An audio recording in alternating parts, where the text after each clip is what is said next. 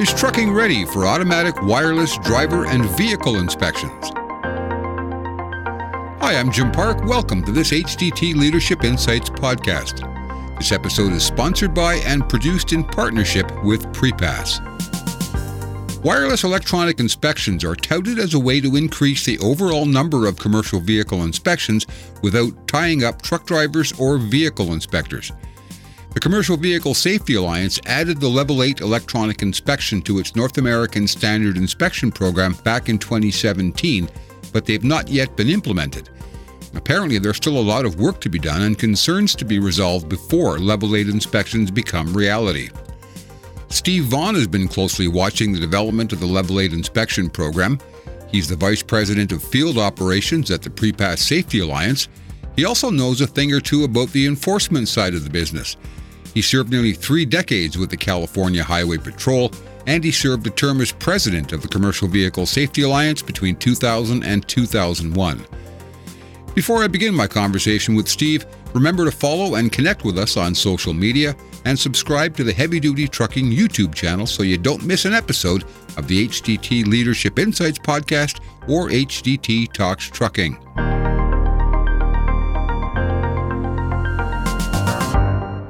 Hi, Steve, and welcome to the audio version of the HDT Leadership Insights podcast. Good to have you aboard, sir. Thank you, Jim. Thank you for having me aboard.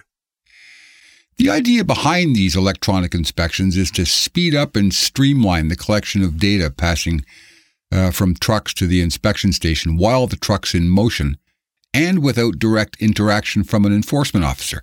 How does CVSA plan to make that happen?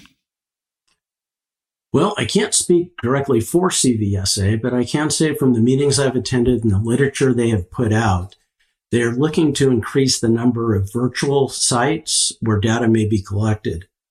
There's still a lot of things that need to be resolved in this approach. However, collecting necessary information from a vehicle regarding the driver and vehicle is certainly a good first step to improving safety. However, the key is to ensure that the system is not implemented until all the fine details are worked out. That seems to be one of the issues in the past, and an example would be the Level 8 inspections. They put the requirements in place, but there were things that needed to be done to actually make it happen. But serious discussions involving all the stakeholders need to be conducted before implementing any new program. And I've heard from FMCSA and CVSA that they will be doing that in the near future. Just curious, will the carrier or the driver be aware that they're quote-unquote being inspected, or will they get some kind of a notification or anything that this has happened? Great question, Jim. I don't know. That really depends on how the information is transferred and received. I would hope any solution would include the notification to the driver of the vehicle and also to the carrier itself. It's particularly true if there's a safety issue with the vehicle, such as an out-of-service violation. This is one of the fine details I was referring to when I say all the details need to be worked out and put in place before implementing it. Well, yeah, I can imagine if there's an out-of-service issue or even some bit of the paperwork that's not up to speed, it would behoove the DOT to notify the carrier of that rather than letting them to continue with the trip or get caught in another inspection. Absolutely. Okay. Absolutely. Why is CVSA proposing to do these electronic inspections? There's always a need for additional inspections to ensure compliance and to improve safety on our highways. As I'm sure you're aware, CMV enforcement personnel levels are down to several challenges for law enforcement in recent years, which include both recruitment problems, defunding of police, deployment of CMV personnel to other units or events as they occur. In addition, a very small percentage of trucks are actually inspected when traveling down the road, well less than 5% by some estimates. So enforcement is simply trying to increase the number of inspections to ensure unsafe trucks are taken off the road. Can you make a connection between unsafe and non-compliant from a sort of registration or a paperwork sort of point of view? I know if you had a driver with an expired license, for example, that would be a violation. But would it be necessarily unsafe? It may not be unsafe, but your question was, can I make a connection? And quite often what you will see, if a carrier is slipping in some areas, such as registration, if the other credential type scenarios, then what's also going to happen is the maintenance program may not be as strong as it should. The carriers that are on top of it have a strong maintenance program, typically are doing all the credential aspects as well in a timely fashion. According to the CVSA's webpage describing these inspections, they're going to be fishing for quite a bit of information from the truck. So just bear with me here while I read this list. It's right from CVSA's webpage. An electronic inspection must include a descriptive location, including GPS coordinates, electronic validation of who's operating the vehicle, appropriate driver's license class and endorsements for the vehicle being operated, license status, valid medical examiner certificate and skill performance evaluation certificate, a current driver's record of duty status, hours of service compliance, the U.S. DOT number, the power unit registration, operating authority, unified carrier registration compliance, and federal out-of-service orders. That's a lot of information. It's easy to see why some of that data would come from the truck itself, but what about the driver credentials? Are they going to need some kind of a smart CDL that can be, somehow put into the dashboard and read by the truck and transmitted over this wireless system? I think what's going to happen is the ELD is the place to get all that information entered and then transferred forward. Some of the information is already captured in the ELD, electronic logging device. But as they move forward with this process, they're going to have to identify what is not in there, what needs to be included. And when the programmers develop the software to actually make this happen, that will have to be included as part of the real-time information moving forward. Another option is, and it's not the best option, but as the information comes forward with just the basic driver information, real-time checks are actually run through federal or state systems. I think the best approach is to put it in the ELD itself. Yep. It minimizes the amount of effort that's going to be required on either side. Mm-hmm. Now, as for the truck itself, if obviously license plates can change, ownership of the truck can change, it can be unregistered. Is there a mechanism at this point to capture the vehicle VIN number or some hard piece of identification that can't be changed or tampered with? Yes, there's actually a movement to get a universal ID, and they call it UID. And that is something, there's been a great deal of discussion of what that should be. My opinion is the VIN is the best identifier for any particular vehicle, because that VIN is placed on the vehicle at the time of birth, if you will, and it stays with the vehicle until the time it's taken to the salvage yard.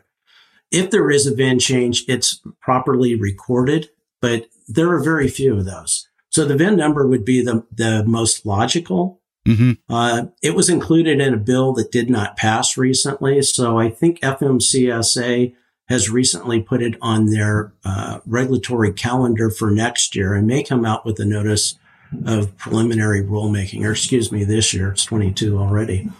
So we may see something come out on that, and they'll be requesting some information on thoughts. But my opinion is the VIN's the best, but there are others out there that think other items should be used. Do you think this system will be capturing any information from the trailer as well? Well, that is a problem that we have today when we talk about autonomous vehicles, because when we're talking about the autonomous vehicles, what we're saying is the focus is on the tractor itself. Mm-hmm. The discussions have not extended to the trailers or the load itself. And those are both critical, in my opinion, in making sure that the vehicles are safe to travel on down the road. Well, I know there's some movement afoot at TMC now to try and address the tractor-trailer interface. some way of getting information from the trailer to the tractor. Presumably, if that information is on a data bus of some sort, it could be hooked up to and transmitted from the tractor, but you still have to get it from the trailer to the tractor. Absolutely. And TMC is working on the technical aspects of it. ATA also has a work group that's working on other aspects of the autonomous vehicle and how information should be transferred and what information should be transferred. And I actually have the opportunity to sit on that subcommittee. So we are making progress. CVSA also has a group that is working on autonomous vehicles as well. So as these three groups get information together, we should see it all start to mesh and come together. Okay. Has anybody raised any concerns about privacy or the security of that information? Presumably, if the DOT can read it off the truck, somebody else probably could too. Absolutely. With any transfer of information, security and privacy issues are always a concern. Personal identification information, or PII, should not be included in these systems. So specific information about the driver will not be transferred in those, or should not be transferred in those. Again, these systems have not been fully developed, but I imagine the PII will not be included. There are standard security protocols which are used every day to help limit the loss of information that's transferred. Unfortunately, we see stories every day of systems being hacked, and the reality is and that's a reality of the times we live in. Nevertheless, I am confident careful consideration of security and privacy issues will be discussed by all of these groups and others as we move forward. We sort of touched on this a little earlier, but what happens if something in the inspection comes up non-compliant? Would the driver be notified in cab to pull into the nearest inspection station, or pull over and wait for a police officer to approach the truck? Or anybody worked that out yet? It's an excellent question. I've asked it many times, and there has not been an answer that I've been satisfied with. But first off, you have to remember, with the level 8 inspection, the vehicle is still coming into the facility, and the inspector at the facility has the opportunity to pull it around. With autonomous vehicles, it's a little bit different. The current process, as I just spoke of, is if there's a violation or an issue, the vehicle will be directed to automatically come into the facility. However, there are many unresolved issues with the AVs as well. If we see this as part of the AV, as the requirements there move into traditional trucking with drivers somewhere in the future, then we do need to make sure the driver is notified. However, some of those unresolved issues are, what does the driver do? Do they pull over to the side of the road? Do they go to the next exit and park? What if they don't stop? Is there additional liability to the carrier or the state? So there are a large number of unanswered questions that still need to be resolved with that. This is all brand new. So I guess you're pretty much writing the playbook as we go, aren't we? Yes, sir. We are. What about mechanical or physical the condition of the truck? On the video podcast, we talked a bit about brakes and emission systems and things that could be reported on. But you talked about liability there just a second ago. If a truck goes by with some sort of a defect on it, like a brake out of adjustment, for example, that would impose some liability on somebody if it's not dealt with PDQ. Oh, absolutely.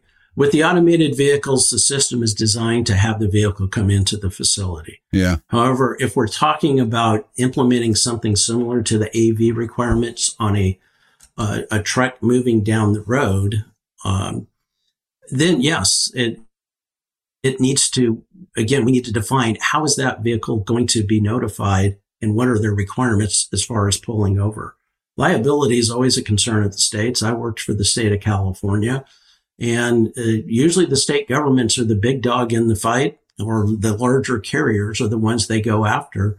And we've seen a lot of nuclear verdicts out there. And will this prompt more in the future? We don't know. Well, there's a good question. Nuclear verdicts. Will this data now become property of the state and subpoenaable by plaintiffs' attorneys?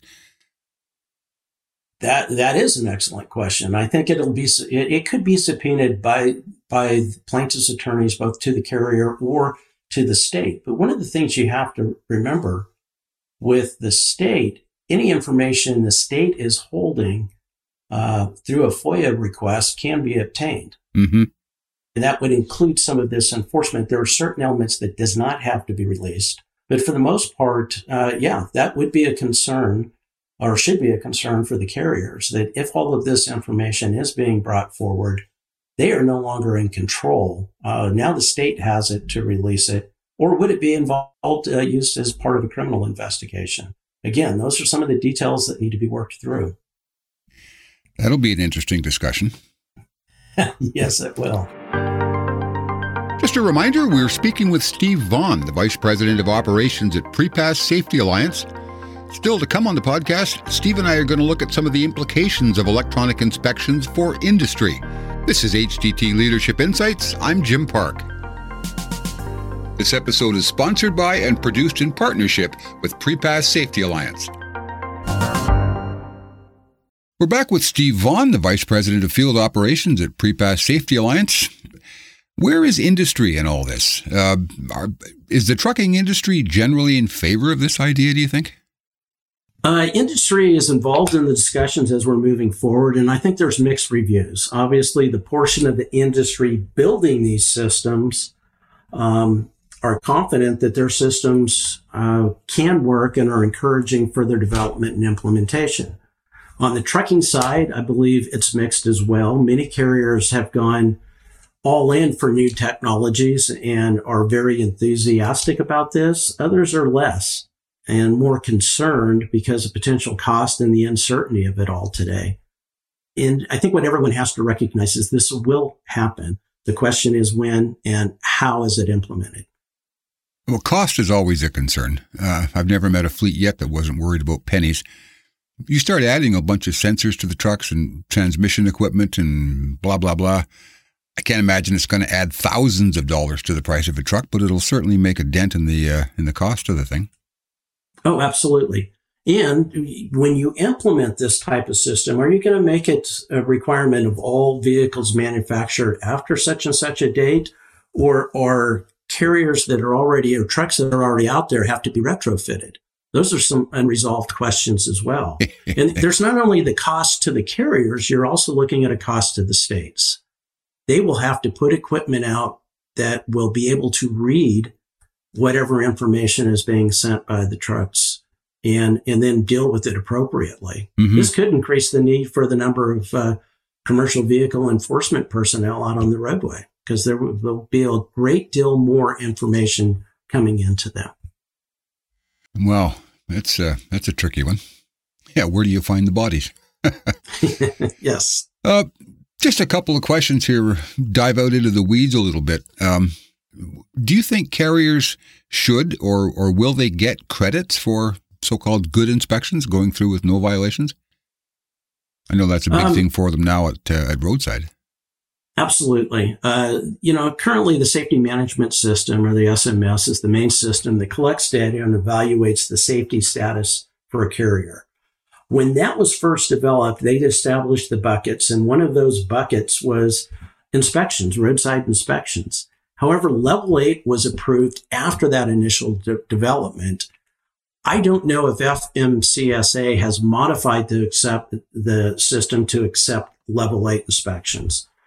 The other thing is, with AVs, it would be pretty much the same. That would have to be incorporated into that system to determine a safety status for carriers. But the other thing is, industry has been working to get credit for a clean inspection for years. Mm-hmm.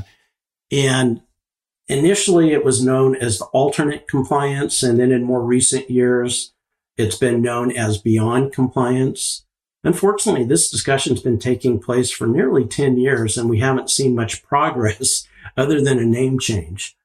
I believe FMCSA brought a group together a number of years ago to study and make recommendations. However, to the best of my knowledge, no action's been taken on those recommendations. So I think that will have to come back up. I think carriers do deserve credit for a positive inspection to help them with their safety score if they so pass. Well, yeah, I guess to turn that upside down in a way, if you have a truck that's running down Interstate 80, between San Francisco and Chicago, how many times might that same load be inspected electronically? Yeah, or, every, time it goes through a new state, it gets pinged. It may not get that number of inspections now as a roadside inspection. So I could see where that might skew the number of positive inspections, 10 per trip, for example, versus, one maybe if you even got inspected on a trip back and forth between Chicago and San Francisco. I guess they'd have to sort of weight that somehow so that they wouldn't be turning in hundreds and hundreds of good ones and just the odd bad one. You're absolutely correct, Jim. It would have to be weighted. You could develop an algorithm that took the number, it may be by day, it may be by week or trip, whatever that is going to be established. Again, those are some of the unresolved issues that need to be worked out before we implement anything. Sounds like a lot of unresolved issues here so far.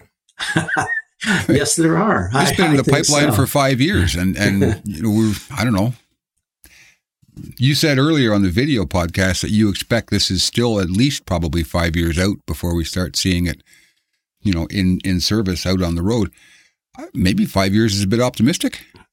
Well, for the level 8, I think they're halfway there, so they can do the level 8 in real time, if you will. I think the automated vehicle portion of it is going to require more time. Mm-hmm. I mean, just public perception alone is going to be a challenge. We did an interview here on HGT Talks Trucking with Will Schaefer, one of the directors of the enforcement programs at CVSA. That was a fascinating discussion because we got into some of these questions on what they're going to be looking for, how they're going to go about doing it. He didn't have all the answers. Now, like you said, this is still some years out, but obviously there's a lot of ground to cover and a lot of stuff to sort out before this happens. Absolutely. What else can be done with that data that comes off the truck? I mean, we can obviously use it to update the carrier's safety profile and determine if they're running compliant or not, but has anybody considered any nefarious uses for it or uses that maybe the carriers might not want to happen? I think that's a real possibility that we could see something like that. However, I think if we do this correctly, and when I say we, as I'm a part of a couple subgroups, I don't know how long I'll continue with that. But if the people putting this system together consider all of these things, they can build in safety guards to prevent some of that from happening. They can also make it clear, again, this I keep going back to it needs to be well defined so that both sides are comfortable what's going to take place, what data is going to be collected, where it's going to be stored, and how it's going to be used. And those are all questions that can and should be answered before any implementation takes place. Is it fair to ask you what this will do or what this means for PrePass? Well, I think over the years, PrePass has proven that we can adapt to changes in the motor carrier industry and the safety industry. So as this continues, we may be required to change some of our business rules. We may be required to look at new technologies and expand beyond what we know PrePass is today.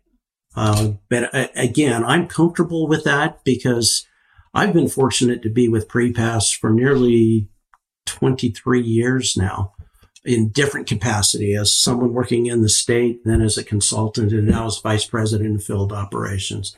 And I'm very proud of the way that we've changed over the years and have moved forward, keeping one mission in mind, and that is safety. So new technologies are going to make our highways safer. And I think PrePass will be a part of that as we move forward. Okay, well, I hope it works out that way. I know PrePass is a pretty popular option for a lot of carriers and does provide an awful lot of benefit. And I think these plans we've been talking about here for the past 20 minutes or so also offer a way to improve safety and make our highways safer for everybody, despite the probably hurdles we have to go through to get there. So thanks for telling us about it. I really appreciate your insight on that, Steve. Thank you, sir. I really appreciate you giving me the opportunity to talk to you today. I've been speaking with Steve Vaughn. He's the Vice President of Field Operations at Prepass Safety Alliance. You can catch a shorter video version of this interview with Steve on our YouTube channel, Heavy Duty Trucking. As always, remember to follow and connect with us on social media and subscribe to HDT Talks Trucking on your favorite podcast platform so you don't miss any future episodes of the podcast. HDT is published by Bobbitt Business Media. I'm Jim Park. Thanks for listening.